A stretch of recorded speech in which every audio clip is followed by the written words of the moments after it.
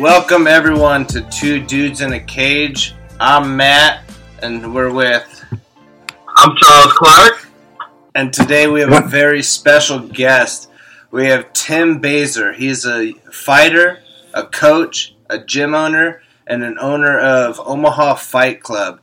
He has a career in MMA spanning over 20 years, with fights in numerous promotions including Bellator.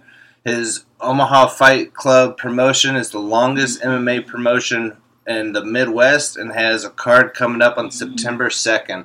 Thank you for joining us, Tim. Yeah, how you guys doing? Doing good. So, first question is, since you've been doing MMA for over 20 years, how did you get your start? Oh, wow. So long ago. So I had heard rumors that this bar was holding fights. Like, anybody could sign up. You just go into the bar, sign a release form, and you can fight. They didn't really give me details, but I'm a street fighter. And when I say street fighter, it's like, I'd fight anybody, anywhere, anytime, for any reason. I was a knucklehead growing up, but I also grew up in a ghetto neighborhood that I had to fight to survive. So I grew up fighting. So I went to this bar. Me and my buddy went to this bar and walked in, and they had a ring, and it was packed. It was, it was a bar, so like 200-300 people, and just surrounding this ring, and it was live. Like, it was crazy. People were, like, just fighting. They had some, like, weird MMA gloves on that just padded your knuckles. There wasn't even, like... so these days MMA gloves and those days MMA gloves are, like, totally different. But they had these little 10 padded gloves that just covered your knuckles, and I just watched. And I was like, okay. And then towards the end of the night, it was starting to slow down. The fights were slowing down, and I jump in the ring, and I'm like, I'll fight anybody around 155 pounds. And the announcer was like, no, we don't have time to sign new guys up, blah, blah, blah. I'm like, nah. He's like, we ain't got nobody. I was like, all right, I'll fight you. And he was like, he started laughing, trying to make jokes out of it. I was like, look, I'm serious. I'll fight tonight, right now. And he was like, I'll tell you what, you come back next week and I'll lose 20 pounds and blah, blah, blah. He was just clowning and having fun with it. But I was serious. I felt it, But anyways, long story short, they didn't let me fight that night. And it's a long story, man. I love it. I know that feeling you get, though, when you see it. Yeah. And everyone's screaming your name, and there's all the people are watching you. It's like a feeling like no other. So I totally understand what you're saying. It was just like something just came over. Like I said, I fight anybody anywhere. There could be 2 or 3 of you. I would fight you. But the next week I go, and I had an abscess tooth where, it was pussing out, and like, man, I don't think it's smart to fight, So I go in, and I wasn't feeling it right away. So my brother went with me, and he was like, man, if you don't feel it, don't fight. I was like, man, I don't feel it. Like, there's nothing there, I just don't feel it. And my tooth's all jacked up, whatever. So the guy's on the mic, and he was like, remember that pussy bitch last week that called me out? He's scared. And I'm like, man, it doesn't matter what you do. I just don't feel it. Like, something over me wasn't there. So I opted out. I was like, well, I looked like a pussy, but, I was okay with it because, the safety of myself. Now, if they would fight me out in the crowd, a totally different world. But it was a scheduled fight-ish. And so he called me a pussy and a bitch. So the next week I didn't go because this was every Tuesday they had fights. Every single Tuesday. They would pack the house. So the third week, I go, and this 220-pound dude, like, saw me at the door walking in. He's like, "Hey, dude, I'm fighting that dude for you next week," and blah, blah, blah. I was like, "Nah, I'm fighting him tonight." So I felt it, you know. And we were in the main event, and I beat the fucking brakes off of that dude. I mean, beat the brakes off of him. Sent him to the hospital.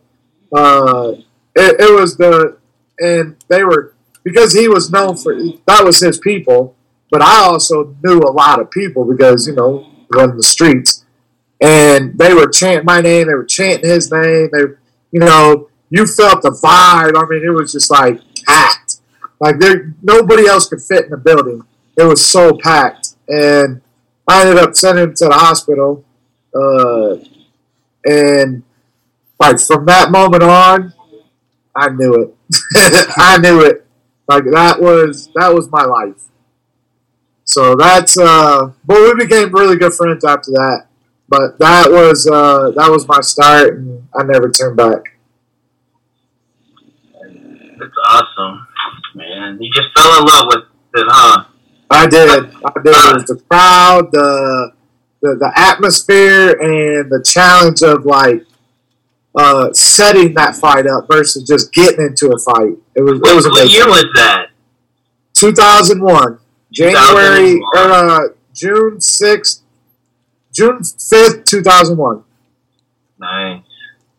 Yeah. You've been in the game a long time, man. Yeah. Most people have come and gone in that span. You know, I'm sure you've seen MMA, the game as a whole, like change. You know, absolutely.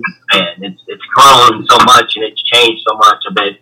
You know, from old school to new school, and man, is there anything you can share on that and that the evolution and the change you've seen during your career? I know that's kind of a weird question. Well, it is, but it isn't. Like people who understand MMA today don't really understand MMA back then. Like there was hardly like the amateur level back then was just a promoter throwing a ring or a cage in the middle of a bar and letting anybody fight. No blood work, no ambulance there, no doctors there, nobody was looking out for you. There's been like I was involved in a couple of them, but there would be like if you beat up a guy in the ring, you know, his buddies were trying to jump in from the outside. Like it was it was like gladiator days. It was crazy. So, like I said, there was no gyms. There was nobody training you. It was just the best come in and fight that day and you know, have a beer afterwards if you drank and whatever. Most of the people were drinking before the fight, you know, before they even signed up. Yeah. Like, it was just a whole different world back then that I knew, you know, and I was like, that's what I was accustomed to starting off. But now it's evolved so much that, you know, it's hard to fight an untrained fighter because, you know, the opportunity is there. I never had that opportunity. You know, my opportunity was actually just fighting. Like, you just go and fight. And, right. You know, best man win. That's how you learned. That's how you got better. Absolutely. So now, you know, you got your sanctioning bodies, you know, people looking over, making sure all the rules are followed, and so it's a whole different world, man. So would you compare like the early days to like boxing, how they have like smokers, or they just go? Yeah, similar, very similar. Okay, very similar. And I know you mentioned that you guys would just come and sign up and fight. I know in your career you've had more than one fight on the same day. Or is it back in those days? I fought 3 times in one night. Wow. Back in those days. With my first year of fighting, I had 35 fights. Or 34 fights. I can't imagine fighting multiple times in one night. I mean, even if I did good and won the fight in the first round, just having to go through all that again, and the anticipation and the walkout and 3 times in one night. I mean, that's kind of what I'm talking about, that old school. You just come from that old school. It's just a different mentality. The type of person that was fighting back then is just it's different. It's just so different. Yeah. I love it. Sorry. No, you're good. You're good. Yeah, fighting 3 times a night. I didn't know any different. Like, I was just a fighter. That was my life. It's like, okay, next guy signs up. Cool. I'm ready. You know, like, and it really wasn't like, because it was a bar, there wasn't that long walkout, or like you got to pick your music, or, you know, it wasn't that organized to where it was just like this guy versus this guy, you know, get him in the ring, introduce him, and away we go.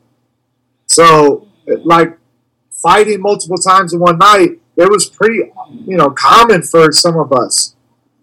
You know, there wasn't enough fighters, so the same guy would fight a couple times, you know, and surprisingly, they saw the first 2 dudes get beat up, and they want to try their, you know, skill level, and then they get beat up too. So it was back then, like I said, it was totally different world, but there wasn't a lot of rules either. I mean, like, you really couldn't headbutt, eye gouge, and fish up, which is like the basic ones. Yeah. Yeah, and other than that, like, literally anything was game. Yeah. They had those little minor rules that, you know, ain't going to get you in too much trouble. I saw soccer kicks. I saw people being thrown out of the ring. It was just crazy. Yeah, I've seen some. I've been to a lot of live events, most of them amateur. I've seen some really crappy cages in my day. I've seen guys, like, practically break the cage back. I saw one guy who got picked up and his head got cut, like the back of his head got cut wide open from the cage. Yeah, from the cage. Yeah. They called the fight because it was so bad. It was a no contest, but man, I've seen, you know, just like the conditions they fought in and things. Well, there was no blueprint. There was no rules. Like, people just went off of what they thought was right. You know, right. Like, it wasn't. I don't know. I don't fault the promoter, because I was one of those promoters. Like, I did not know anything once I started promoting. I built my own cage without even a blueprint. Like I didn't know anything. I just kind of went off what I learned in the past. It was like, I don't want to do that. I'll use this, you know, and we'll just kind of go from there. So I don't fault those things. I mean, those things happen.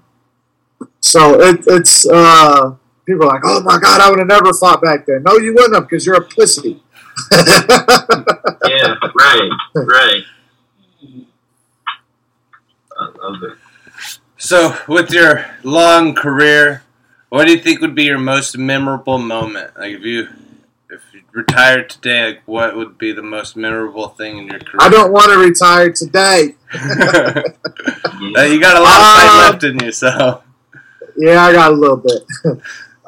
My most memorable moment was definitely my first fight. I mean, if that didn't get me started, you know, I don't know where I would be today working for the guy, I guess. That sounds so boring. But as far as, I have so many in the fight game. You know, like, we got Nebraska sanctioned. We started. I have 132 events in Nebraska. I didn't have a blueprint. I started when there was, like, the Warrior, you know, days. Like, I don't know. There's so many memorable moments.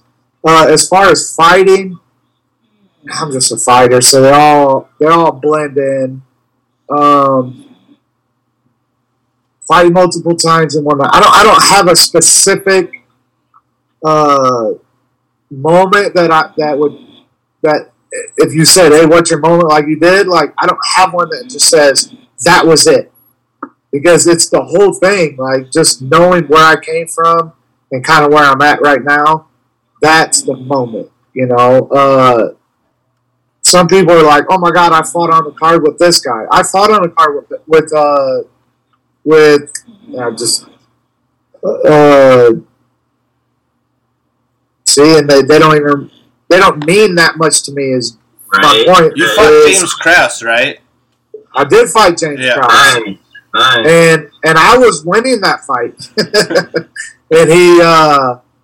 So that was we were in South Dakota, and it was during Sturgis week, and it was amazing. It was amazing. What the plan was, I guess, is every night they were going to have fights, and they were going to have every weight class was a tournament.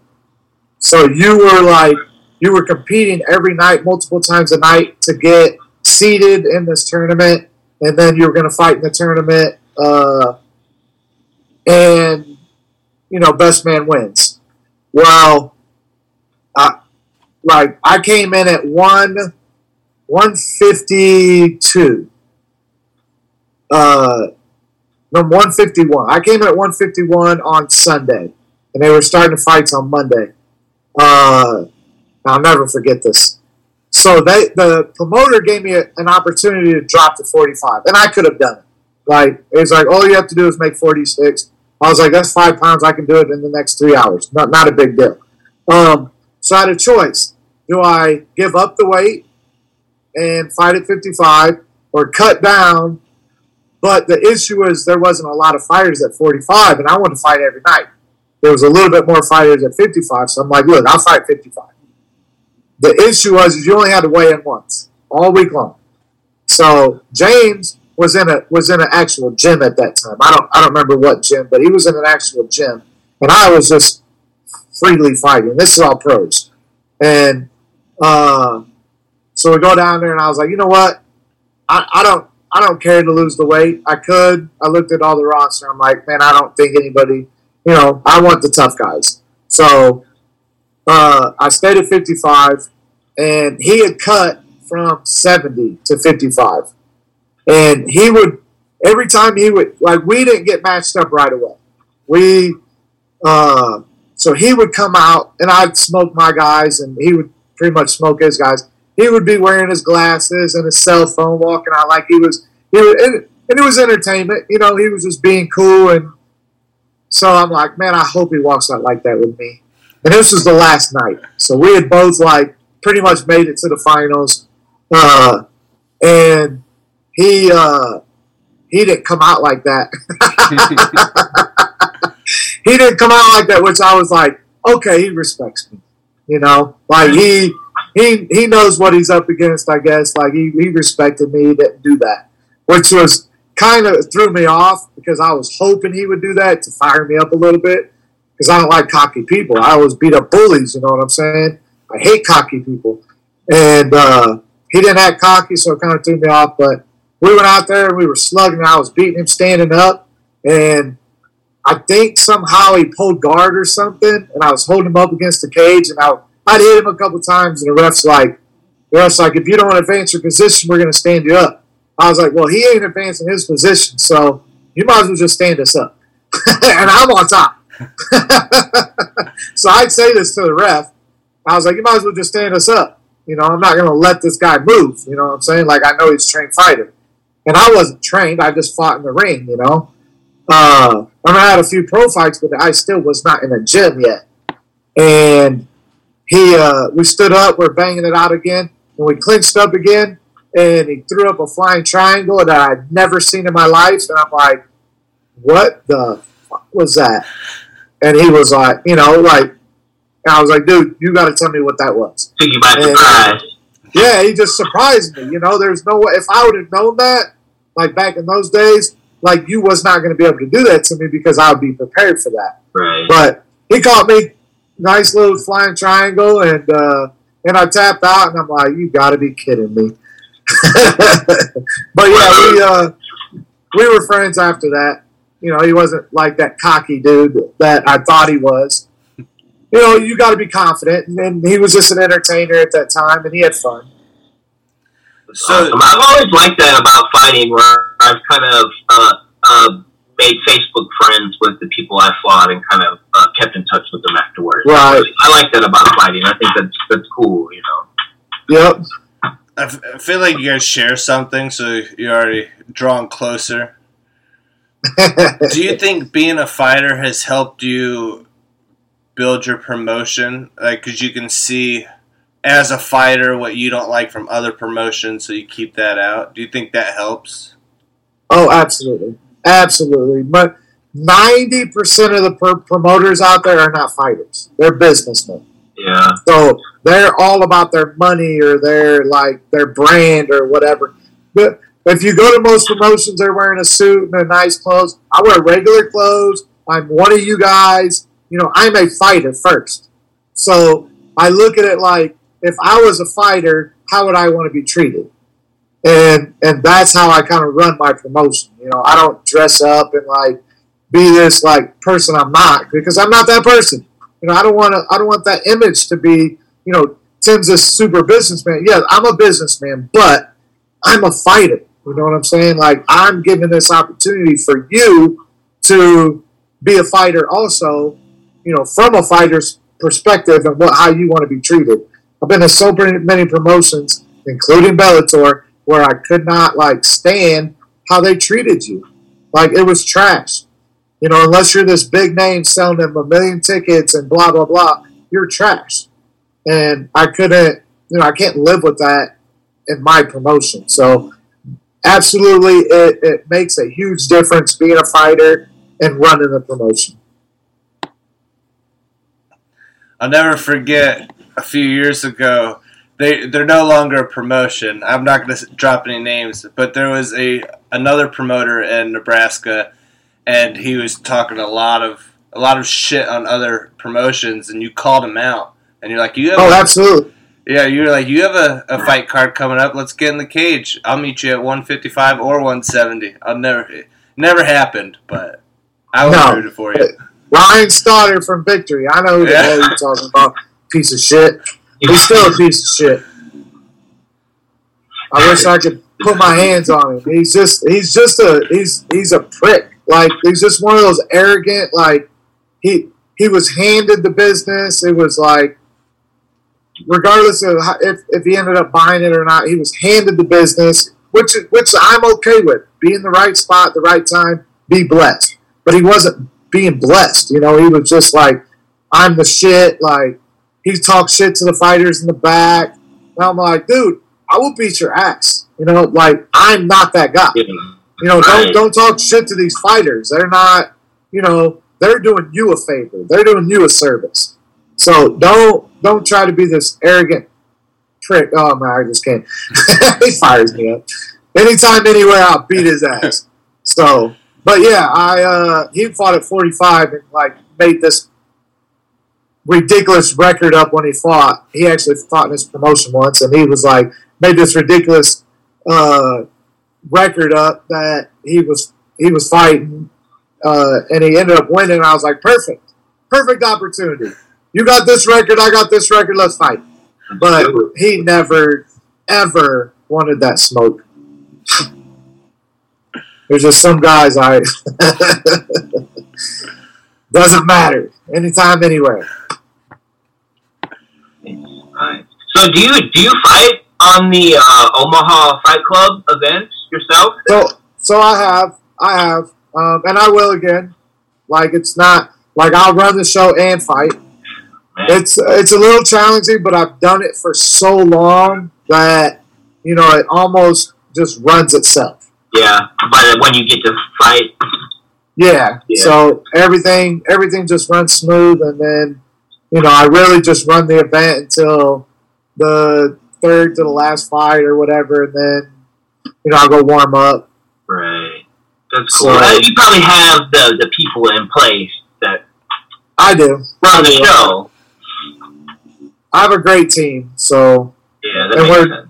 We do nothing but grow, which is amazing. Most of the time, in my experience, what I've seen from Fight Club, like it's like gym members, and they do like volunteer, you know, and they'll, you know, set up and work security and yeah, stuff like that. So with that, I have a rule: if you're an active fighter, you can't work security. because now you feel in control and like most of the amateurs anyway they can't fight, but they don't know control. They don't know. Yeah. So I don't just throw anybody in there. I make sure that like they don't have, that like puffy chest. I'm like, no, you're not. let's not mix business. Right. So you own your own gym, promotion, yes. And you're a fighter, and you also started doing kids MMA classes. What does it mean to you to introduce something that you love to a younger generation of potential fighters? It's not that I've a kids MMA class. It's based on MMA, but I do an anti-bullying class. Okay. So they can grow from that class to the MMA classes and like one-on-ones and stuff like that. But my main thing is I hate bullies. Like when I was in school as a kid growing up, like I despised the tough guy. Like I went in there and challenged every one of them. Like that was my thing. Like, and I was tough, but I wasn't like, I wasn't, just that. I didn't let people get away with crap. All my friends were the underdogs, They grew up with, less than everybody else. And I didn't like anybody making fun of them or, treating them different. They're still human. So I always challenge those guys who cross that line. So my give back is to teach kids how to defend themselves, how to walk away when they can, how to stick up for themselves, doing the right thing, knowing that that talk is just talk. We teach rear naked chokes. We teach arm bars. We teach how to throw punches and how to fall into safe positions and stuff like that. Where I don't want to teach guys how to fight. If I feel like you're advanced in this class, I send you to our wrestling program. And I get that base first. I want you to have that wrestling base because I was a wrestler, street fighter, so I had that wrestling base where like I could fight. If I could fight on standing up or we go to the ground, I could fight there. So I figured, get that wrestling base is going to be key. Plus, it teaches you, it's one-on-one, and you're going to get your butt whooped, and you can come back from that, or you're getting whooped, and you can come back, and wrestling is just a whole different sport, especially growing up. Where if I think like you're going to make it, like as an MMA person, I send you to the wrestling program, and we base it off there, and then in the summers you can come to the MMA program. So we do a little bit of both. We start them off in the anti-bullying program and build them from there, but it's all based around MMA. That's good because kids are mean these days, and they know who. Yeah. Like my 13-year-old, he's very passive. And he gets, he doesn't really get picked on, but it's because, he's got family that works at his school.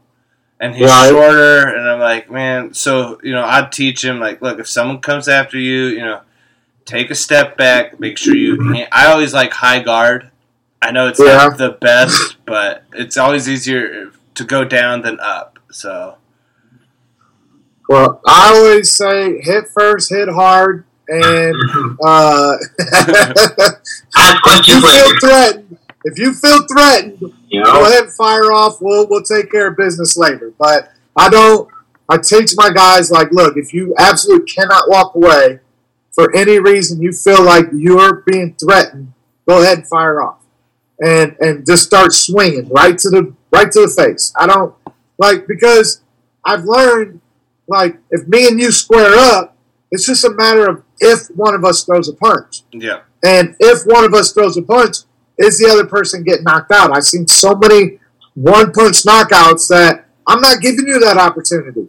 If you threaten me, like I feel physically threatened, I'm firing off. There's no, and it's not because, I wanna beat you up. It's because you threatened me. Like you physically were gonna hurt me, and I'm not doing that. I'm not taking that chance of waking up and be like, what if? Yeah, no. You gotta be first. Yeah, that's it. Just fire off first if you feel threatened. Like words don't mean shit, but if you get in my face and you're puffing up, I gotta fire off. I got it. And the bad thing about the bad thing about these days is, you get assault charges at 13. You know what? Take the assault charge. Take it. You know what I'm saying?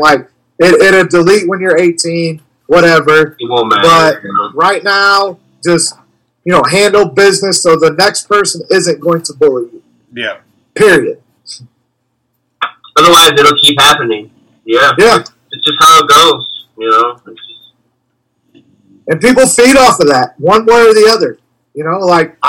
I bullied that kid. Oh, that felt good or whatever, Yeah. Or, you know what? That dude is not going to mess with that dude anymore. So, with that, feeling threatened, sometimes it happens when you're in the cage. Not feeling threatened, but, odds are against you, back's against the wall. If you feel that you're, down on the cards, what's your, go-to move? Man, everything's situated. And I tell my guys this all the time. Everything is situational. I don't know where I'm at in the fight. I don't know what's going on. Is he a striker? Is he a grappler? Are we on the ground? There's so many scenarios that I can't actually answer that question. But my biggest thing is heart. And if I'm clear-minded, I always think okay, you got yours, now I have to get mine. And this fight isn't over until I get mine. Whether there's, I'm you try to calculate the time, but at the same time, you're you know what? Now's the time. You've got to find that opening. You've lasted this long. And sometimes it just turns into a defensive fight, and you're you know what? I probably lost this fight, but there's no way he's finishing it. So it's just a mind thing of saying, okay, this dude's a beast, and he outclassed me today. Great, I'm going to survive this fight. I'm going to survive to the end. I'm not going to let him glorify a TKO or just throw an arm out there or whatever. There's some fights you're you know what? I'm not going the next 10 minutes like this. So if there's an opportunity, and I'm really, really hurt, I gotta walk. And I've only done that once, which was my last fight. I fought that Anthony Martin dude from the UFC, and my goal was one round. I went in there on a 3 days notice to fight one of the top dudes in the world. He's a beast, 15-3 or something like that. He's at 185. I literally am walking around at 181. So he cut from he had to be 210, 220 when I fought him. He was huge. And my goal from the get-go was last one good round with him. And if my goal would have been last 2 rounds with him, I would have lasted 2 rounds with him. But I came into the second round, and I'm all right. And he was talking back and forth. We were jabbing at each other, and he was just you're a pussy. I'm dude, I took this on 3 days notice. I'm 45 years old. I'm a pussy, really? Because I'm not letting him hit me. I'm okay, whatever. I was you're a black belt, can't submit me. Because in the first round, he was mounting me, and he had side control, and he couldn't submit me. So that's my go-to. Is whatever I feel is the right thing. I already said it in my head. It's you're not finishing me, in the first round. So come second round, we're going back and forth, back and forth. I was you know what? In my head, I'm there's no way I'm going to win this fight. So he's just going to keep trying to, hit me, whatever. So I was I'll tell you what, Martin. I was I'm going to hit you one good time. I'm going to take you down. You're going to submit me. Because we were talking back and forth. And he was all right. So I fucking blasted him, did a shot, and he did an anaconda choke on me. Which, I'm okay with. Because I took the fight on 3 days notice. I don't, not that I don't belong in the higher level, because I really feel like I do if I had a full fight camp. I'm not a 185er.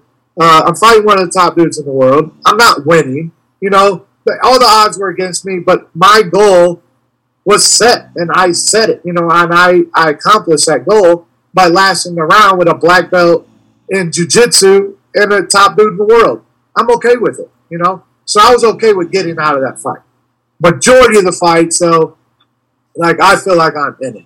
Like, and if you're beating me up, I'll try to find that way. But it's a mental thing. Like it's finding that grit when you don't think you have it. That's what gets you through that fight. Nice. How do you, you know, obviously it's through your heart, but how do you do it? How does someone dig deep when they don't have the energy, when their cardio is gone? Is there a way to explain it besides just saying, you know, do it heart? Can you go into detail? So I always use this example with my guys in the gym. I was like, big hearts that can't fight are just punching bags. Like literally, you're in there getting beat up because you have this heart of like, I'm not gonna fail. No, your face is. You're you're gonna get hurt. Like sometimes it's okay to know you were outbeat. You know, as a coach, you learn that. As a fighter, I had to learn that. But as a coach, you know, you don't want your guy to just get pummeled. I haven't thrown the towel in yet because as a matchmaker, I try to make sure all the fights are like as even as I can get them. You know, on both sides. That's so,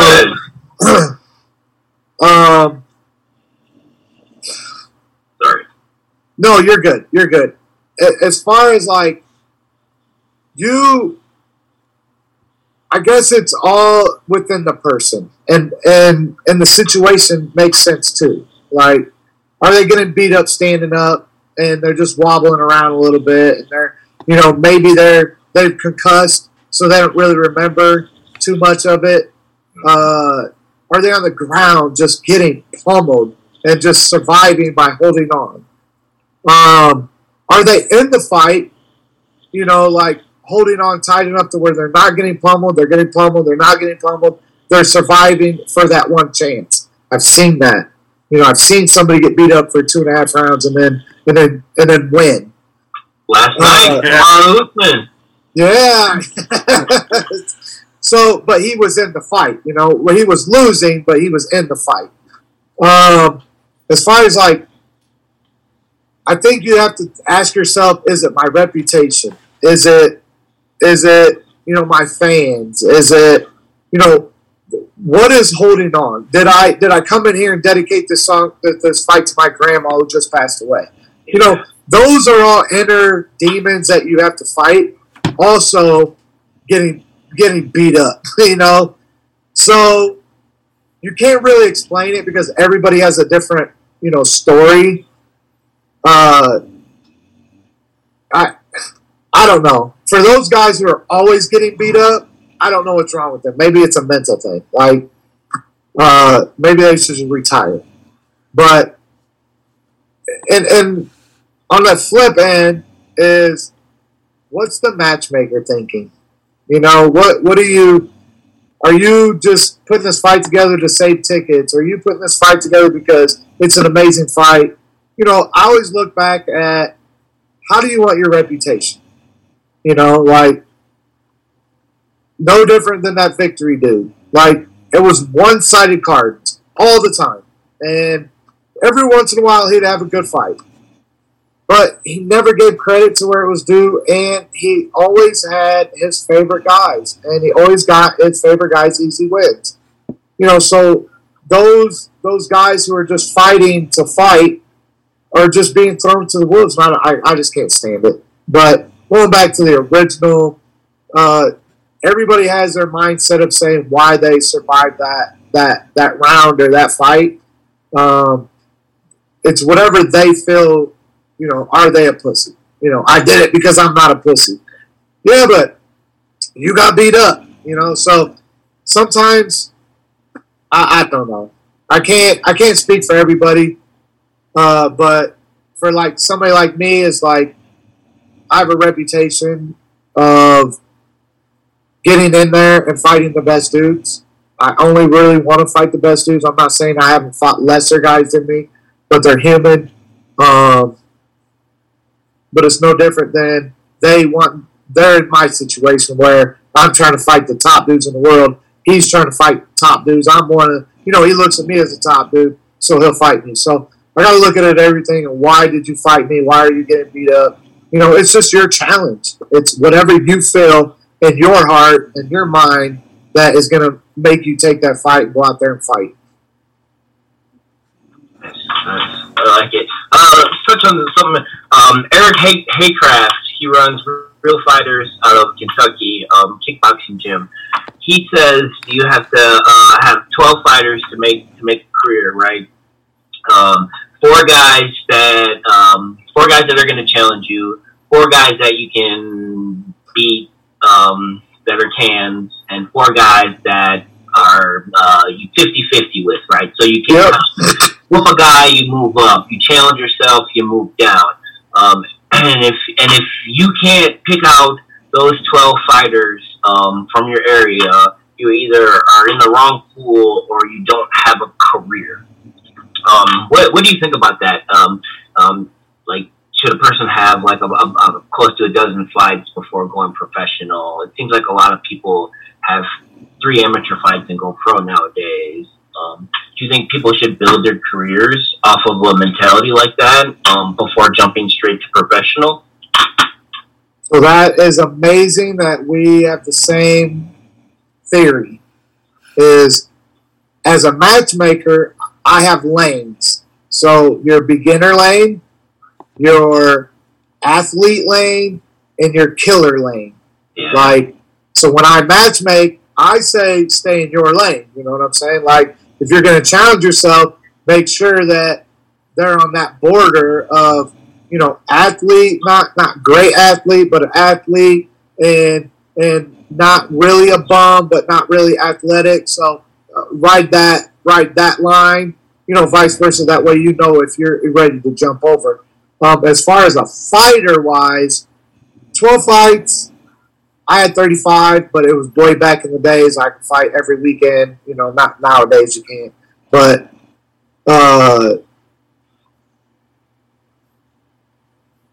I think every fighter is different. I think it starts where, are you in a gym? Are you taking it serious? Did you fight really good guys when you fought them?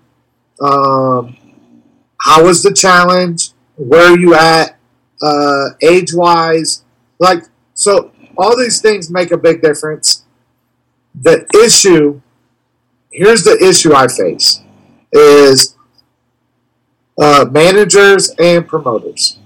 They have their favorite fighters, and there's cans out there, and pro and amateur level, that they're going to match these cans up with these guys they want to build over ticket sales, over, athlete background, over popularity, whatever it is, they're building their fighter. I don't like it. It happens in boxing on the lower level that nobody ever sees unless you've been to smokers and, the lower level of professional boxing. I cannot stand it. Tommy Fury. Oh my goodness! He fought a guy who's 3-110. Yeah, and it happens all over the world, and it happens more often than people think.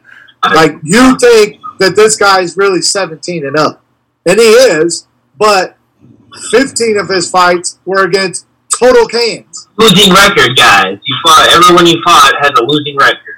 Everybody, and not even close to like none of them together have more wins than you do, and you've only fought 17 times. Yeah, right. And it shouldn't be like that. Cody Garbrandt called out Thomas Almeida for that when they were fighting back back in 2014. He said, "You fought taxi drivers. That's why you're 21-1." Yeah. That happens all the freaking time, especially in third world countries. Yeah, but Thailand is coming. Mm-hmm. Oh, it's so crazy, man. I can't stand it. Like, I'm not for, like, I'm a 50-50 fighter right now. And the reason is because I never trained for, like, I've had 3 fight camps out of 70-some fights. 3 fight camps. So, like, I'm a 50-50 pro fighter, but I've always to fight the toughest dudes, you know, and I'm not, they have 13-1 records, and I have, you know, a 9-9 record or whatever it was. It's because I know who I am. You know what I'm saying? Like, but he's building his off of, you know, I'll fight this guy. He's not very tough. I was sliver close to beating you, though. You know what I'm saying? Like, if I would have just trained for 3 weeks, I would have beat you. So I know who I am. But, like, these other guys who are literally, like, go in there and take 3 punches and fall down, those are the guys you're fighting, building your career off of. And the promoters are letting you. Yeah. You know, they're not looking at the challenge of saying, oh, Tim Bazer's really a challenge for this guy. Like, he's not he can beat you, you know, versus this other guy, you know. Oh, it's so miserable. I can't. It gives me, like, anxiety just thinking about, you know, how these matches, how these guys are building their careers and actually believe in themselves. It's just amazing. I agree with, like, confidence fights, but I feel like, you know, maybe after a losing streak or your first one, I could see it. But when you're, you know, 17-1 and you're still fighting guys who are, you could tell, lower level, or maybe not lower level, but like lower fight IQ, and you should be stepping your challenge up instead of staying at the same level. Those are the ones that walk around cocky. Yes, and there's some situations that you can't control it. Say you had a really good fight, matched up, and that fighter got injured, and here's a replacement fight. I get that. But 15 in a row? Really? Like, those are, like, you know, the ones we're talking about. Like, I'm not past, you know, a guy getting a can. You know, there's situations where that happens. But, you know, I've turned down quite a few fights. I'm like, look, that guy's not on my level. There's no way he agreed to fight. And if he did, I'm going to let him get some more, you know, experience before he fights me. Not that I'm the best, but I know he's not on my level. He's not, you know. So some of these guys, they just want to fight. They sold tickets. You know, whatever like, no, he signed the deal. I'm fighting, you know. You got to know what you're facing. And it's disgusting that people are like, oh, I beat that, you know, I killed the last 3 dudes. Yeah, because they didn't belong in there and they had one arm and, you know, they just got off the wheelchair. Come on, dude. Yeah, this is something I've seen lately with some of the promotions I've been on. I was looking at some of the fight cards, and you're like 2-0 fighting a guy that's 1-9, and I've just seen some ridiculous numbers. Like, dude was 4-16, and I'm like, Jesus, like, where did they even find this guy? And the guy was the main event, and he looked like an amateur to me. Like, he literally looked like an amateur. And then he was the main event again on the next card. I'm like, man, they're just using this guy. You know, it couldn't been anything else because this guy looked so horrible to me. Yeah, I'm like, man, I just couldn't believe it. Like, so. And he ends up losing both of them, right? Yeah. Oh, he got embarrassed. He's the fill-in, you know, to build this other fighter. Yeah, he got stolen in 30 seconds. You know, first time he got hit, he was like, fuck this. You know, and you could tell. He was like, I'm out. I'm done. Yeah. You know? I'm not past putting a 4-11 guy on a main event. But as as an even fight.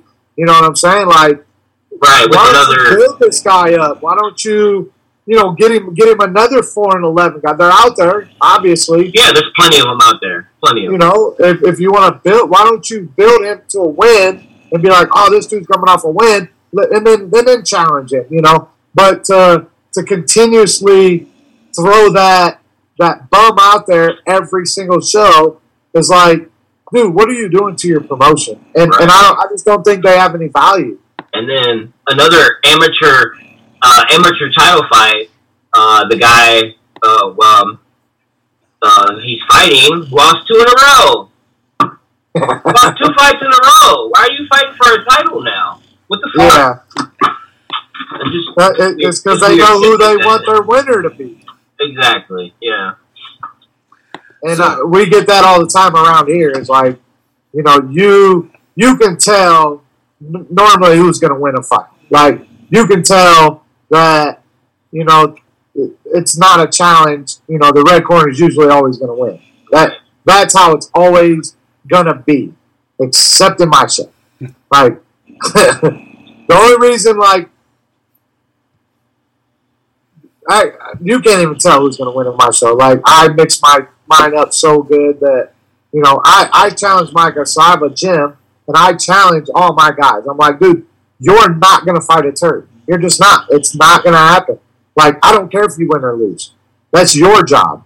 My job is to train you as a well-rounded fighter to better yourself. Your job is to go out there and put it together. So if they're always picking, Evolve Performance Center, Evolve MMA, you got it wrong, because I can guarantee 3 or 4 of my guys are going to lose.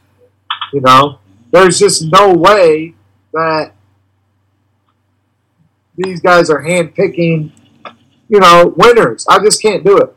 It sickens me. It doesn't make that fighter any better. I do like how, obviously you're going to have fighters fall out, but every time you post, you say, looking for a fighter 0-1 or 1-0 or 0-0. You always put restrictions, like, because you don't want a guy who's 10-0 and say, oh, I'll fight this guy who's first amateur fight. Yeah. So I like how you match experience and not skill set. Yes, it's all about experience to me. It's all about, like, the when you get in there, how was your experience? Was you miserable? I'm not saying the guy who knocking it off his bucket list. I'm not cherry picking his fights, anything like that. It's like, I want even fights. Like, it's your job to go out there and perform. It's my job to matchmake. That's it. And I want your experience, win or lose, to be amazing. But these guys, and just like you just said, is like, I'll even post it 1-0 or whatever, and this 5-1 guy shows up and is like, I'll fight him, or, even have better record than that. I'm like, dude, you wrestled your entire life, you've been in a kickboxing gym, no. It's not happening. I can see the other way around, to where I have a 5-1 dude, and I reported that, and then a 1-0 guy comes out and is like, dude, I'll challenge him, and then I'll look at his fight and take off that experience. That's different. But, a 5-1 calling out a 0-1, it ain't happening. I was always taught you should always challenge yourself up, not challenge yourself down. Absolutely. Yeah.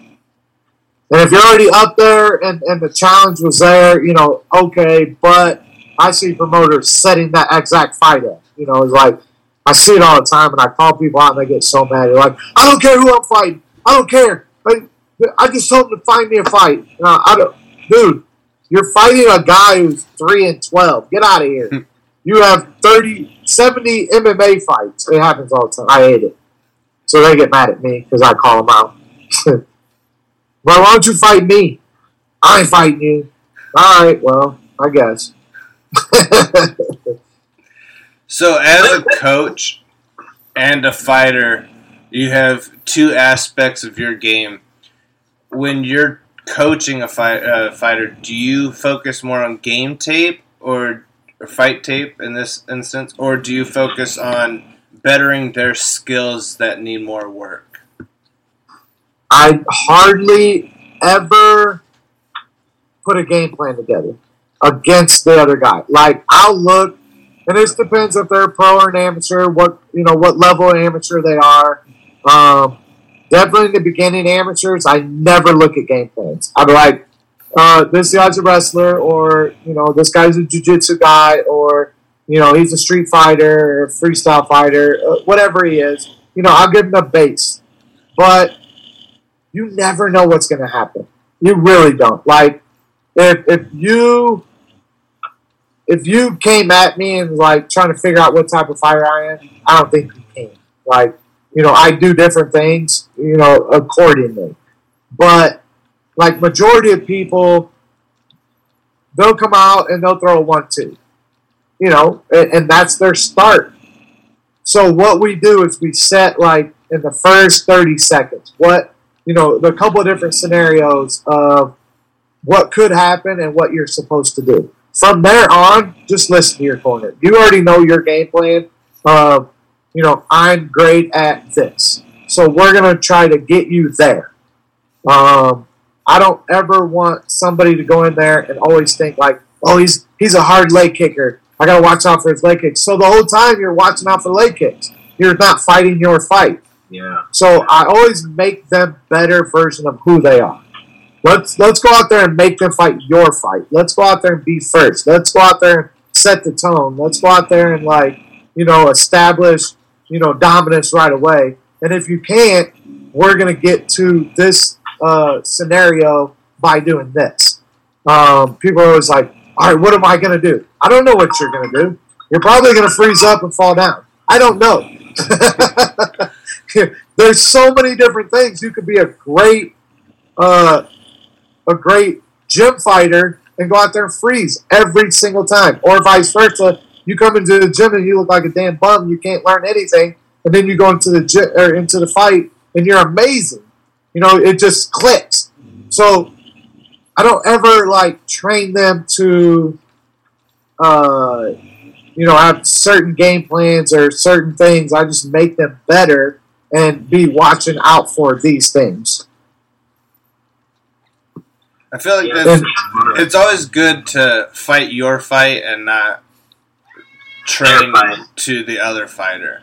Yeah. Sometimes your fight don't work. I had a guy last night, kind of disappointed, but he took all fight camp. He was like, I'm going to exchange with this. I'm going to exchange with him. Great. I don't want you to, but okay. And he pulled guard right away. I'm like, why did we pull guard? Why? You just got yourself in the worst position ever. Like, the dude's now towering over you, and he's, taking advantage of this. I know you're a jiu-jitsu guy, but why didn't we set that up? And if it was, I want to go to the ground right away, fine, but that wasn't what you told me during fight camp. So, we end up losing that fight. But, tell me what exactly you really want to do. If you want to get to the ground, let's have a better game plan. Let's do that, but don't say one thing because that's what I feel you're going to go do, and I can't stop you from doing that. Because it's one-on-one. You're your own person once you get in that ring. And from there, it just, things change. And I understand maybe he felt his power, maybe he felt the strength. I don't know. And maybe he was just trying to trick himself during camp. I don't know. Love the dude to death, but we got to do better. So, and here's the other thing is, because if you watch a fighter fight his last two fights and they look similar, that doesn't mean he didn't go back to the gym and work on the total opposite. You know what I'm saying? Like, yeah. Oh, this guy's got absolutely no ground, or he's not going to stand up. There's no way he's going to stand up with me. And surprise, he stands up with you. which happened to me in Bellator. My first Bellator fight. I always forget his name, but I watched all his fights. Like, Bellator calls me and they're like, hey, I want you to fight. And I'm like, great, I really want to fight this dude. They're like, no, we want to fight, one of these other guys. Fine, give me the toughest dude. I find the toughest dude. He's a Minnesota wrestler, took state in high school wrestling, stud wrestler, but all of his fights, stand up. Brilliant. That's what I'm looking for. Let's stand up and bang. What's he do right away? Takes me down. Throws my whole game plan off, and so you can't go off of that. I make all the mistakes. Don't learn off of me. You know what I'm saying? Like, so I go back to the gym as a learning experience. Like, look, we can't do that anymore. We can't think that this guy's going to stand up because he did his whole other fights. Because look what this guy did. Maybe he found film on me that he didn't want to stand with me or whatever. I don't know what his game plan was, but it wasn't standing up because he took me down and held me down for the first round. But it's it's not cool. So yeah, I don't ever tell a guy like, let's study this guy, and I watch film as a coach, and I say, okay, this is what he's capable of, and this was his go-to, but let's prepare and stop it or whatever. So, as a promoter, and you've seen a lot of fighters come in and out, like Drew Dober is one of them. When you get a fighter walking in your gym, do you just like see, oh, this guy has the potential to be a huge star? Or I know at your gym you don't, obviously favorites. Everyone gets their opportunity, unlike other gyms. But can you tell when someone comes in that they're going to be in? Yes. However, 98% of them walk out the door and you never see them again. I am heartbroken every week. Every week, because MMA gyms are a revolving door. Like, literally, they'll come in, they'll get their... If you get 6 months out of them, you're doing really good. So you'll get, the different... We'll get back to that. But the revolving door is real, and it exists, and it's for fighters, it's for gyms, it's for anything that involves MMA.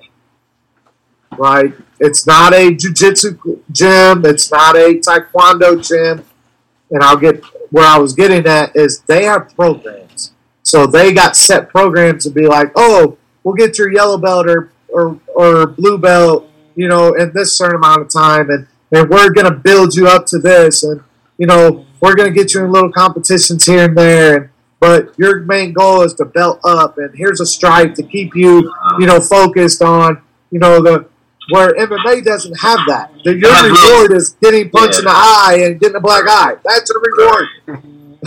Nobody likes that reward. So to have somebody stick around for a long time, it's very rare, and it's hard. And to have them stick around at your gym is even rarer. They're gonna think the next gym is much better, or they have a good fighter over here. So they want to go test their skills over there, or whatever. Or you've as a coach have exhausted everything into that fighter. Like, you want to send him to a better place. I'm not the best gym, but I'm the best gym for somebody. Like, I'm going to teach you all the basics and everything I can teach you, and you're gonna advance and go somewhere else. I'm not a black belt in anything, so I'm a black belt in street fighting. I can teach you that all day long. But if you want a black belt in jiu-jitsu, we have to go here, and we have to also learn that you're an MMA fighter. So gi fighting is only a small piece of MMA. Like, it's not, it just depends on where that individual wants to go. So, sadly, yes, I know right away if you're an amazing athlete, and sadly, I'm going to lose you in approximately 3 weeks. Because life gets a hold of you, like kids and like this. MMA is a tough sport, like to stay in. Like it's one of those grinding things where you got to go work 8 hours a day and come back to training and like, this is my life. You have to actually like live this lifestyle. Yeah. You really do. And your wife or your kids have to know that. Like it's lonely. MMA is so lonely because, you have to give everything and nobody understands why the fuck you're going and getting beat up every day. And and you're working this 9-hour job for this scumbag because you want to, provide. It's a horrible thing. MMA is horrible, and there's no way around it. You just have to know if you want to be a fighter or not. That's it. Fuck yes. What advice? I'm a little bit older. I'm 38. What advice do you have for me and older athletes trying to compete with these younger dudes? Stay in your lane. Stay in your lane. 100%. Like, know who you are, and know if you belong in the elite. Know if you belong in the beginners, because you can not. I'm not saying a beginner as a. I'm good, bro. As an experienced fighter, like I'm just saying, like there's a novice league. There's sure. However you want to categorize it, there's the I'll just say beginners, and then the intermediates, and then the advanced. Let's just use those 3 lanes. Know where you're at, and stick to your beliefs. Yes, I'm not going to beat these elite guys. Every once in a while, I'm going to challenge myself. There's no doubt in my mind that I can challenge myself and do good. I had a goal to go fight this UFC vet. Do I belong in his league? No, I don't. I'm 46. I'll be 46 here in a month. Do I belong there? No. Was I going to win that fight? Off a puncher's chance, maybe. Maybe he got injured, whatever. Yes, there's a chance. But I didn't do it for that. I didn't do it for the win. I did it for the challenge. What am I doing as the challenge? So I'm not saying don't go challenge yourself, but know what lane you belong in. Don't let promoters just use you. Are you doing it for money? And if you are, understand that money disappears a week after you get it. Yeah. Like, reality is like, you're not getting rich off of this. This sport is not one of those where, you're going to make $1 million and sit safely in the next 2 years. It's not like that. Like, you have to grind. You have to get beat up. You have to, get lucky sometimes. So the money, unless you're getting a bunch of sponsors and a bunch of ticket sales and a bunch of followers, you're not making money. So if you love fighting, know what lane you belong in and know what your goals are. Stay in your lane. Every once in a while challenge yourself, but don't let a promoter talk you into anything over money, because again, that might have paid your bills that month, but you might got injured. So, back to the drawing board. Now you're injured and you can't work. And I'm not trying to deter anybody from fighting. That's kind of what it sounds like to me. Is like, not to you or just the regular guy listening. It's like, man, there's no money in it. You're going to get injured. It's longevity, or you got to like sacrifice everything. But and the reality is like the last 20 years I've sacrificed everything. And when I got with my girl, 10 years ago, I let her know like this is my life. Like there's no way around it. Like 100% full time. This is my life. And we've adjusted since, but when you're with a family, they have to understand that they have to be on board and supportive, and there's injuries, and if there isn't, I've been lucky. I've only had 2 injuries, through my whole career. One was a broken rib, and one is a torn labrum, which I have now. Other than that, I haven't had injuries, and they don't happen super often, but they do happen. Broken hands all the time. Broken eye sockets, you're getting punched in the eye. Arm bars they could break your arm. But, majority of that doesn't happen. That's where the ref is safety. But training, if you don't have a good coach or a good partner, there's those guys in the gym too. They just, if you don't have a good, like I'm a really good coach to where like, okay, you're a beast, you don't know it, so you're not sparring with these guys. Like I have to bring you down 1,000 notches before I can let you, get in with these guys because you're going to injure one of them. I don't need that. So, surround yourself by positive people who know you, who have your best interest in the heart. As far as telling guys like you what path to follow, just know who you are. That's the biggest thing is, what lane do you belong in, and stick around there so you have your chances to win, to succeed and be successful. I'm not saying like fight all the bums in the world, but fight all the bums in the world. If that's the lane you're in, fight them. Stay in that lane. If you're in the middle lane, stay in that lane. Every once in a while you can go backwards to get a warm-up fight, but don't always stay in the main event lanes because you're not a main event. Make sense? Yes, sir. That's how it is. So you brought up two great points. One about pay, because a lot of people just think, they see Conor McGregor, on yachts, and they're like, oh, I can make a lot of money if I do this, which is not the true case. But you also said fighters, getting hurt in the gym. As a promoter and a coach and a gym owner, what would you like to see in the game to not eliminate but maybe alleviate some of the injuries that happen in camps and in gyms?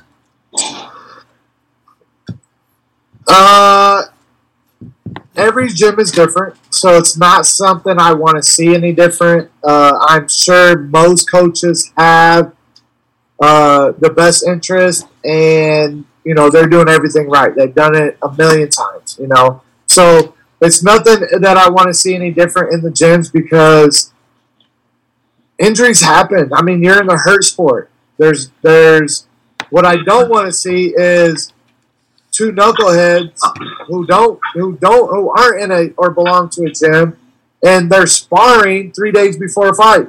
Unnecessary injury. That's silly. And the reason I don't mind injuries in the gym and stuff like that as a coach or a promoter or anything like that is because you could easily fall down the steps, hurt yourself. You can get in a car accident. I just had a guy get in a car accident last night that's on my next card. And I know it's real. I had a guy who was, and this happened last night too, was protecting his friend's girlfriend by being, domestic violence, and he just got beat up. Which, why it all happened last night, I have no idea. I had another fight last night. He was supposed to fight my show also, and he's not going to be able to because he took too many blows to the legs. So he's not going to be able to, heal in time. But, those things happen. I'm not, as far as injuries, like in the gym or anything, most gyms or most gyms with experience know that you have to slow down, getting closer to the fight. If you're going to spar, some fights are sparring 2 weeks out. I do a week out because I want you prepared. Have we had injuries? Yes. Out of 10 years of coaching, I've only seen maybe 3 guys ever withdraw from our hell week, which is a week before the fight. And it's really hell because you're getting beat up. Like, literally, you're getting prepared to be in a war. So, as far as, what do I want to see from the other gyms or anything to prepare themselves better, it's not that common. I mean, it looks common for the big main events that are out there, like UFC and Bellator, he got injured during. It really doesn't happen that often. And if it does, it could have been something that was nagging them for years, and then it just popped. It just became the fruitation, and it hurts a little more now. So injuries, they come and go. If you come into a fight camp 100%, you didn't train, or you go into the fight, 100% you didn't train. Yeah. You're gonna have injuries. You're gonna have soreness. You're gonna have worries and stuff like that. The biggest thing is mentally. Where are you at mentally? Physically, your coach has got you there. Where are you at mentally now? So that's the thing. And there's deaths in families, and there's somebody just got cancer or a terminal illness or whatever. Where are you at mentally? Do you belong in this fight? Should we pull you? Are you sure? Those are just as important as physical, and people don't understand that. You can lose a fight to a guy you beat 10 times, and you can get smashed mentally. You can get smashed in that fight because your mental wasn't there or somewhere else. So, you really have to be well balanced. And again, like I said, I want to touch bases is know yourself. And I don't ever, get mad at a fighter for knowing himself if he backs out. What I get mad at is a fighter signing up 3 months prior to and not doing a damn thing up until fight day and backs not coming to practice, not shot. Yeah, nothing. Yeah, dude, I didn't get my blood work. Yeah, but you signed up 3 months ago. You had an opportunity. I kept on you. You're like, Tim, I'll do this. Next week never comes. How serious are you? Those are the guys that piss me off. Why do you think that happens? Like when a guy, especially has a big fight, a title fight, even a main event fight, and he doesn't come to train. Do you think there's like reasoning behind it? Is he having like second thoughts? Do you think? I honestly think it's an excuse if they lose. It's their pre-built-in excuse. That mental. Yep. And I've used it. I've used it plenty. Although majority of my fights are short notice.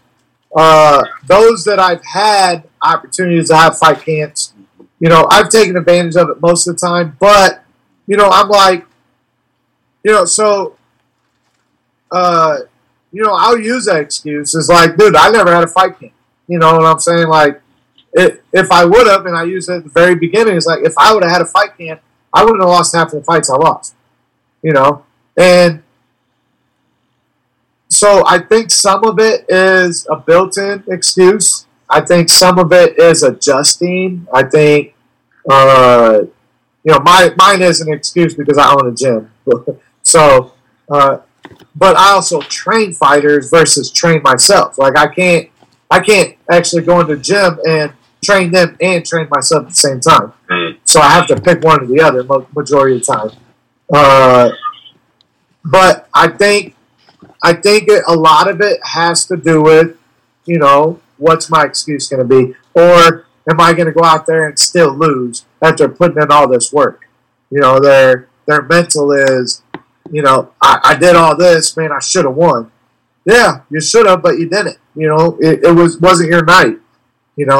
That doesn't mean don't go do it again, because it's gonna, you're gonna be on the opposite side next time. But I really think majority of the time, if you had an opportunity to fight, that certain somebody, and you could make the weight. You could, a lot of it's weight too. Like, oh my God, why are you walking around at 170 and trying to fight at 135? It is beyond me. You can't make that. That's a lot, yeah. But yeah, I got a little enemy out there right now, that Alonzo Martinez, stud fighter, stud wrestler, but he won't ever make weight.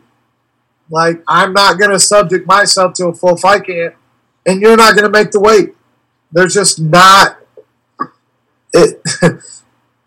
if you come in 2 pounds, even 0.2 pounds over, like I have to treat it as a professional fight. Not that I'm scared of you, because I'll fight you right here at the weigh-ins. But I'm going to take my money and make you be professional like I was. You know what I'm saying? Not that I haven't fought guys 20 pounds over, because I have, and I beat the crap out of them. But it's more of like we have this beef of you want to fight me, but you're not going to have the advantage.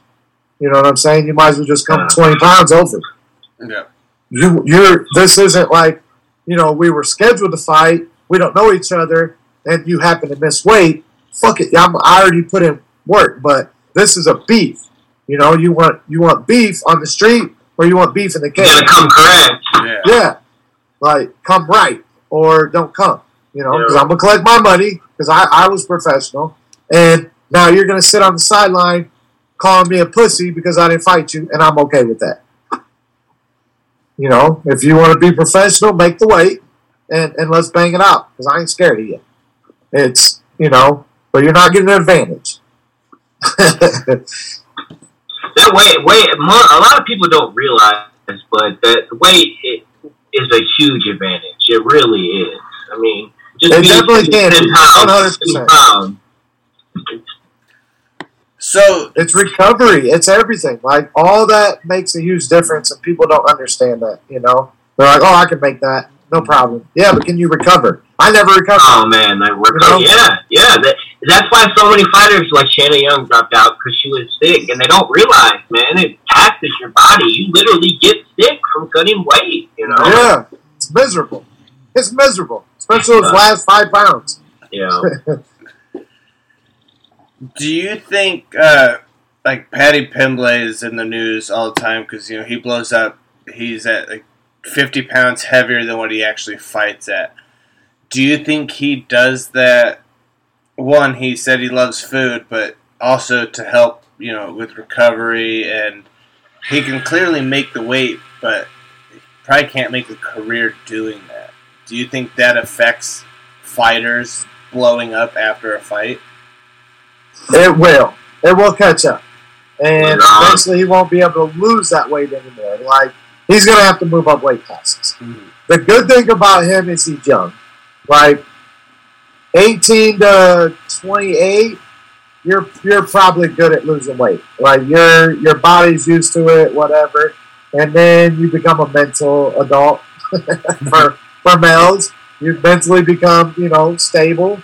And your body doesn't agree with that. Like, you're like, your body, you transfer your athletics body skill for your mental, skill. And so your body's not doing what your mental wants you to do, because your mental's stronger than your body, if that all makes sense. Mm-hmm. Like, the older you get, the smarter you get, and your body doesn't react well. That's just, where I'm kind of getting. My body won't do what I want it to do. Like, right. In my head, I'm like, dude, I think I can punch this dude quick as hell. But, yeah. Yeah, that ain't working like you used to. So, yeah. Eventually I had to catch up on him. And is he really losing 50 pounds? I don't know. But I will tell you, he's got a great nutritionist if he does. If he's doing it like that. Like, you think some of it might be an exaggeration? Yeah. He's not weighing 50 pounds the next day. There's no way. So is he starting at fight camp at 200 pounds? Maybe. But he's already, like, the nutritionist is already breaking it down. By the time he's 2 weeks out, he's within 6 or 7 pounds. Yeah. Like, there's and he's doing it correctly and whatever. He's not just losing weight. Like me, I lose 15 pounds in one day. Like, I'm hitting the sauna, I'm bagging it up, we're Abileneing it, and we're doing it the wrong way, and we're not recovering correctly. We're nowadays, because that's how I grew up. I didn't grow up in these nutritionists and these guys who've been around the block now. I didn't grow up with those people. I grew up with what I knew, and the wrestling room was like, put a bag on, go cut weight, go run or whatever. We hit the sauna for 5 hours, like that is not healthy. And then recovering from that because you lost 15 pounds. I used to walk around at 160, and took a couple 145 fights just because, like, people are like, oh, you can make 45, you're walking around at 160. All right, I'll do it, So I would lose that weight, and I never recovered. Not that I couldn't fight, but it took me 2 or 3 rounds to warm up because, my body isn't reacting right.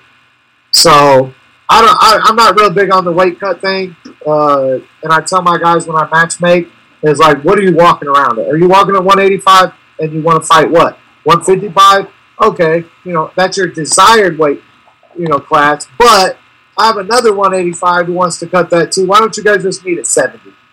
Hello, you want to cut weight, but why am I, as a promoter, making you both cut that weight? I think it's silly. I think it's like you're both cutting the same amount or around the same amount. Why don't you just do a catch weight? Let's not do that weight cut crap. It's just it blows my mind that people do that, and I don't. Sometimes it's an advantage, and sometimes it ain't. I like ONE FC. I don't like how they've moved the weight classes up, like bantamweight's 145. But I like how they have restrictions on you can only cut a certain percentage of your weight, and I think that it's good and it allows longevity for these fighters.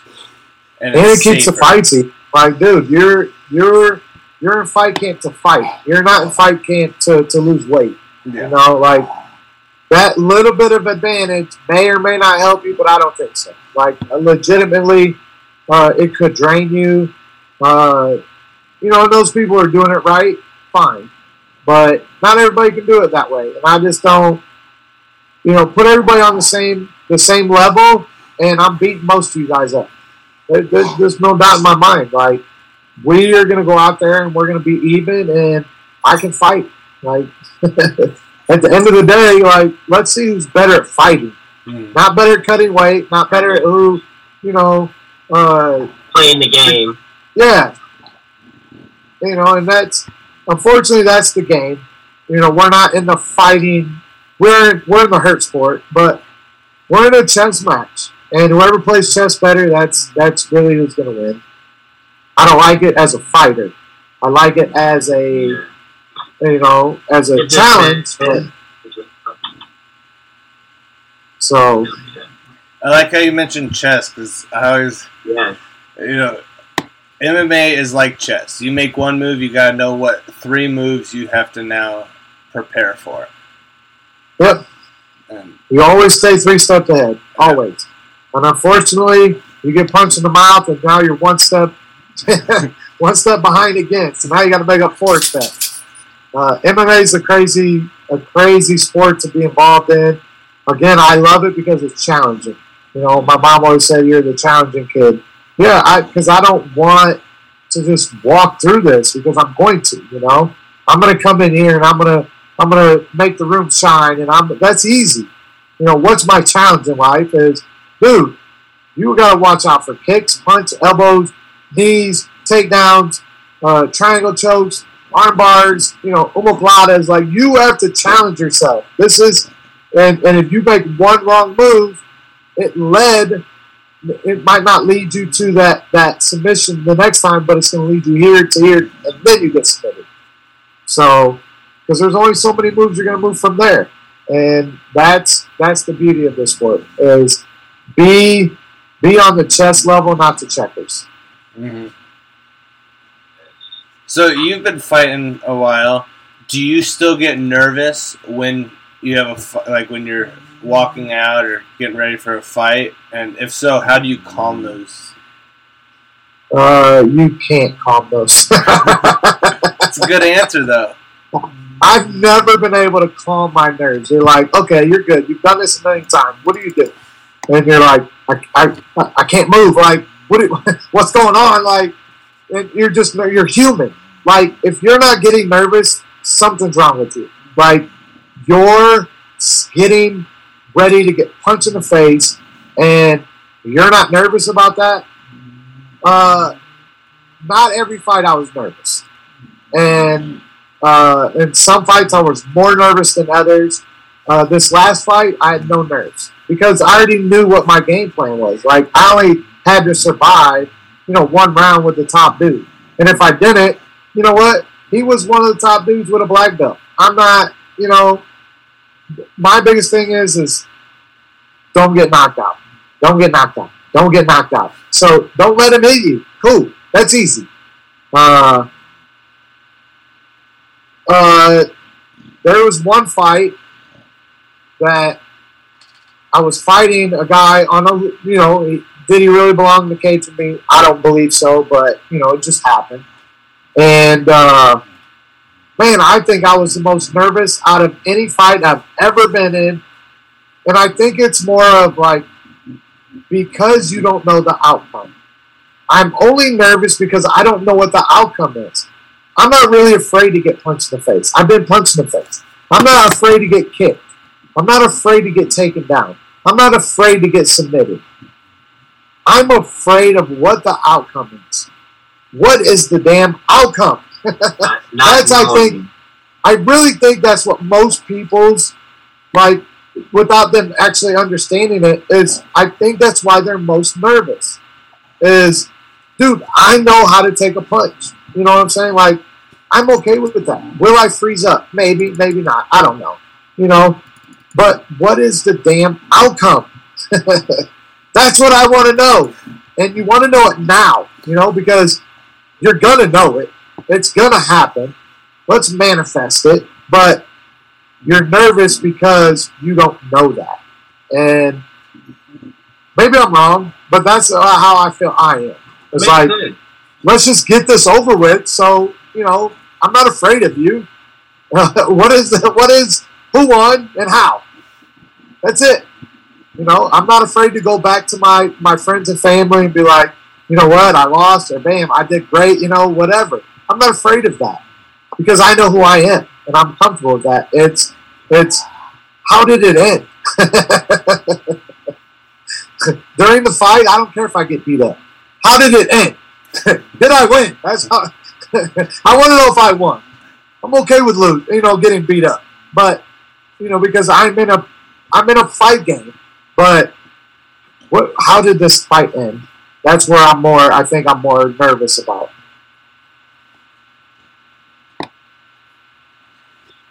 So, as a promoter, this is some will say controversial, but as a promoter, you probably get a little blowback for bad judging, or fans and fighters see the fight went a different way than the scorecards. What are your thoughts on open scoring? I 100% would love open scoring. 100%. It calls the judges out, and it kind of gives it gives the corner man, the real. You're not pumping your fighter up to saying, "Hey, we won that round." When in reality, you fucking got your ass whooped. Rose Namajunas. Yeah, you're doing good. So I don't ever want it. Yeah, exactly. Oh my God, that whole cornerman crap. That exact fight. Oh my God. I'm like, are you kidding me? Are you really kidding me? She's not doing very good. You need to switch it up right now. Switch it up right now. Come on, you're better than this. Yeah, I couldn't believe that. But I think open scoring would be, definitely different, and it keeps reality. Unfortunately, like in boxing, you have plenty of rounds to come back. But in MMA, you have 3 rounds total. Where if you lost the first 2, now are you careless? Does it make your fighter careless? Does it? So, I think, you'll have to get used to it. As a corner man, especially if you're losing, your fighter's losing. Like, look, you gotta lay it all out there. And you can get your guy hurt or knocked out, or or is he just out there surviving? I don't. It's almost good and bad, huh? Yeah, it gets both aspects of it, and that's with anything. But you get used to it if that's. And I've thought about doing the open scoring at my event, and I've talked to my commission, and I can't remember what we went over, but I didn't really forget about it, but I let it go. I think because we don't have open scoring right now. So I can't remember what I read in the rules, but there's a way to do it. You just have to file for it with the commission, right? I think every commission is different, so maybe. And I don't think my commission would have a problem with it. It's how would you do that? Yeah, but you have to be approved for it. You can't just do open scoring. You can't just decide to do it, right? You can't. Yeah, I don't. Again, because the commission gets those results before anybody else, you would definitely have to go through the commission. Right. So and maybe they don't want to do that because the safety of the judges. You know what I'm saying? Like if the crowd doesn't agree with this certain judge, they're going to jump in afterwards. Yeah, right. So maybe it's safety of the judges. Maybe that's what he said. Subconsciously, that's what I'm thinking. But you never know. I can see that. For sure. Because judges do make bad calls. Sell the motto. Refs. Yeah. Some people are just clowns like that. They don't belong in the game, but the commission doesn't understand that. They just assign people when it's your livelihood. Like, I really think, you made a bad judgment, and now my guy has to pay for it. Because I've had to pay for it plenty of times. And I'm like, are you kidding me? So, yeah, it's a toss-up. There's good and bad. I wouldn't mind it, again, if we had safety nets, in place for our people. What if they could do open scoring, but just have it without names? Yeah, just judge 1, judge 2, judge 3. Yeah. And then mix them up. Yeah. You don't know who Judge 1 was because now he's Judge 3. Right, right. I don't get backlash as far as a promoter. I think your original question was, do I get backlash? Yeah. As a promoter, I don't think I do because I keep everything open. I'm an open book. I go out there and I tell all the, and I explain it in the fighters meeting. I explain it at the gym. I explain it when I set them up to fight. I don't hide anything. And I'm like, look, don't leave it to the judges because the judges suck. And if the referee makes a bad call, it's because he fucking sucks too. And he probably doesn't become a referee anymore. And this guy will let you fight a little longer. This guy will call it a little early. I let these fighters know because, again, I've been in those positions as a fighter. And I don't ever want them to go, I didn't really lose that fight. Yeah, but you let them decide. And as a judge, because I'm a judge also, you only see certain things. There's the ref could have been in the way, or the angle of where you're sitting is in the way. Sometimes I have to look at a big screen if it's there. But just the angle definitely changes your thoughts compared to the guy across the cage from you, where he's seen everything clearly. I try my best to understand everything. I really do. I want to see everything. Judging. They need better. They need more frequent judging classes. They need more training classes. They need more. I think they need more coaches classes to get even deeper into. It's you can't even become a cornerman or a coach unless you go through these classes and know what the fuck you're talking about. because you're going to get your fighter hurt, or you're agreeing to a fight that shouldn't be, even on the fight card. It blows my mind. So, you have to have a cornerman's license in Nebraska? You do, but it really is $20, and then that's it. It used to not. It's so weird. It used to not. When I was fighting 10 years ago, you didn't have to have a corner's license. So that's new to me. When I'm fighting again now, I'm like, you have to have a corner's license? Oh yeah, that's new.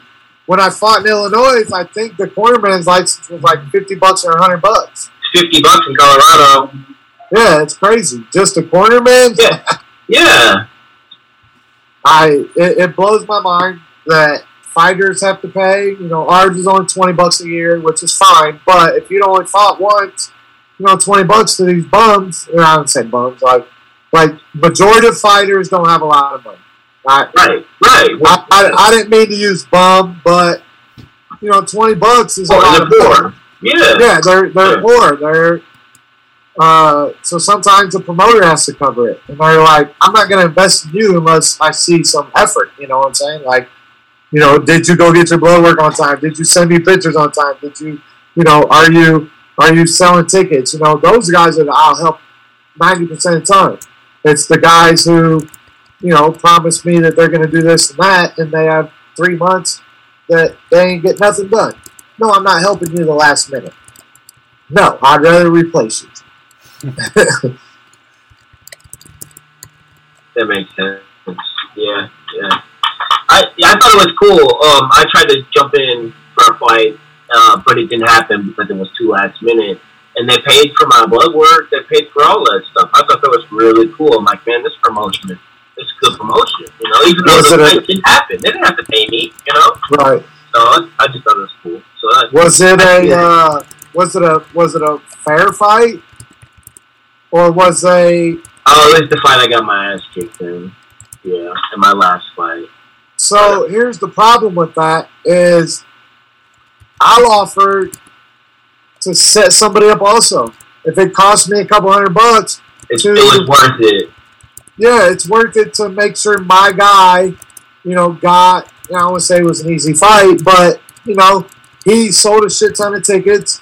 He's my go-to guy, and I'm gonna get him, what I can. And now he's fighting for the title. But again, I feel like I could have beat the dude though. I don't know. Well, I mean,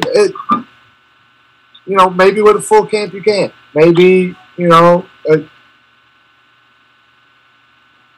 I don't know. Like I'm not past getting out of my lane. I'm not past taking that challenge again. Like we went over that many times. Just know where you're at, and it is cool, but know the reasoning also. Would he have paid for your blood work if it was an even fight 2 months out? Yeah. That's the cool thing about it. You know what I'm saying? Like, is he investing in me because he believes in me? Or is he investing in me because he needs me? Those are two different... it's cool that you didn't have to pay for anything, but on the flip end is why? Right. Now that you would he say have still done that if he didn't actually need you? Probably not. How he needed you. So I'm going to perk. Here's a perk. You know what I'm saying? This ain't going to come out of your pocket. I'll give you a little extra bonus, food voucher, whatever. And you're like, oh my God, they gave me a food voucher. Yeah, right. He's buttering you up to make it look like I'm a great promoter, when in reality is like, you're getting your ass kicked tomorrow night, and I'm going to enjoy it. So, two different ways to look at it. I'm not saying don't say he's not a great promoter, because maybe he is, and he needed you to fill in. And, in order for you to fill in, it's like, look, I'm going to take care of it. Nothing's going to come out of your pocket, but understand that you're getting set up. You know what I'm saying? Like, right. We both know you ain't going to win. Hopefully, you go out there and do good. And if you pull out a miracle, great. But we both know you ain't going to win. For sure. For sure. So, it's perspective. Hell yeah. So I hate to do this, but I gotta get my doggy ready for his date today. they look like they're getting crazy back there. Yeah. So, do you have any sponsors you would like to thank, or any shout-outs for your upcoming event, September 2nd at CHI Health parking lot? Health Center. Yep, Health Center. It's CHI Health Center out in the parking lot. We're going to do an outdoor show. So it's going to be, it's my annual outdoor event. It's under a huge tent, so we don't have to worry about like rain, snow, or shine.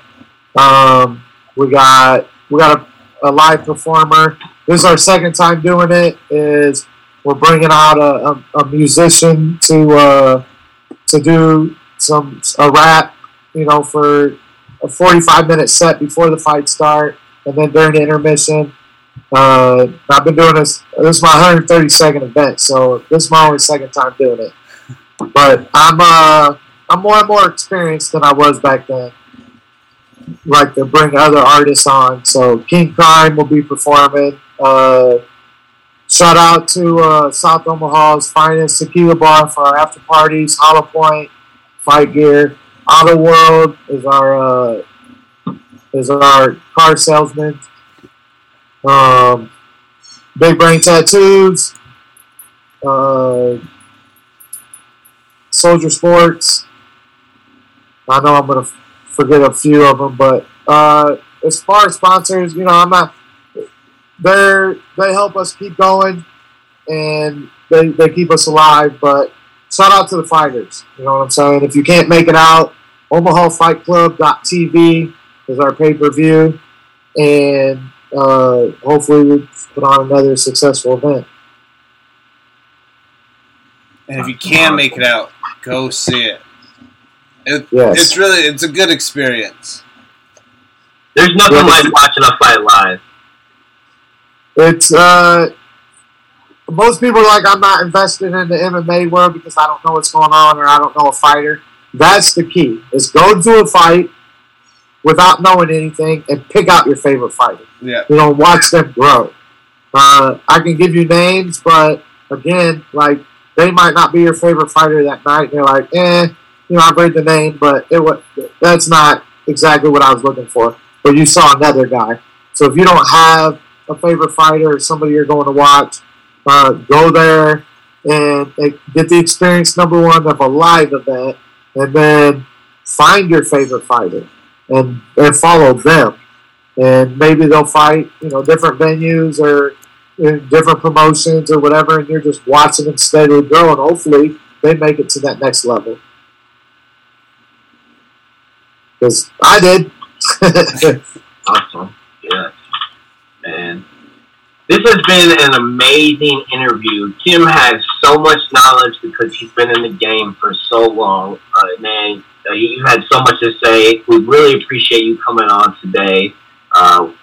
Our Fighter Spotlight videos are our most watched videos. People love getting to know the fighters, getting to know more in-depth about you.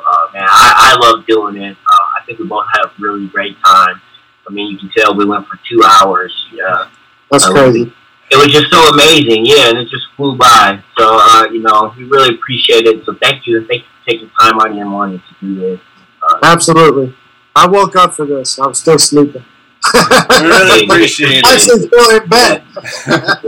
Yeah, we are extremely grateful. Yeah, so thank you so much for coming on our podcast. We look forward to your next show. I know I'm going to check it out. Hopefully we can get some more people to check it out with me. Yeah, awesome.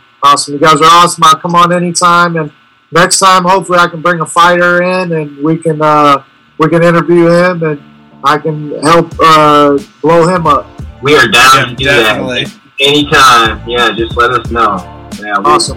We would love to have you back on, for sure. Good deal.